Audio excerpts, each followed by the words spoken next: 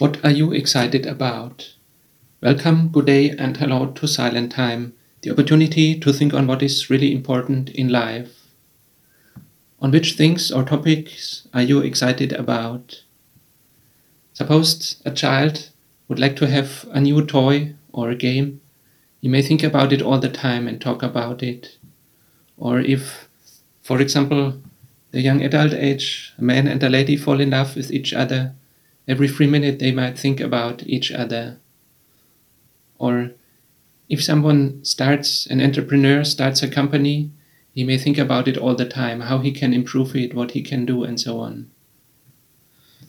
And also, if you were in a life-threatening situation, for example, in the ice, you were broken into the ice water and could not help yourself, someone comes to rescue you, but that other person sacrifices his own life.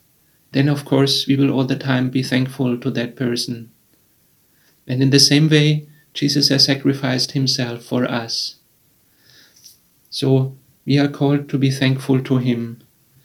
Pray always, be thankful to him. Paul writes 1 Thessalonians 5, verses 16 to 18. Pray always, be thankful in all circumstances. And it is not something of course, we cannot bow down our head all the time or go in a prayer pose. It's also not something to be sad all the time, as some people think. Actually, it is something joyful. It is something to be happy. Verse 16, be joyful always, pray at all times, be thankful in all circumstances. This is what God wants from you in your life in union with Christ Jesus. And then we can pray in all the aspects of life. In every situation, we can talk to God and ask him for help. But once we have one additional minute, we, of course, should also remember the other aspects of prayer, to let God talk to us, to ask him for forgiveness, to ask for the things we need, to intercede for others, to give thanks to the Lord and to praise him. Or to pray in the words of the Lord's Prayer, Our Father in heaven, may your holy name be honored, may your kingdom come. May your will be done on earth as it is in heaven. Give us today the food and all we need. Forgive us the wrongs we have done, as we forgive the wrongs that others have done to us.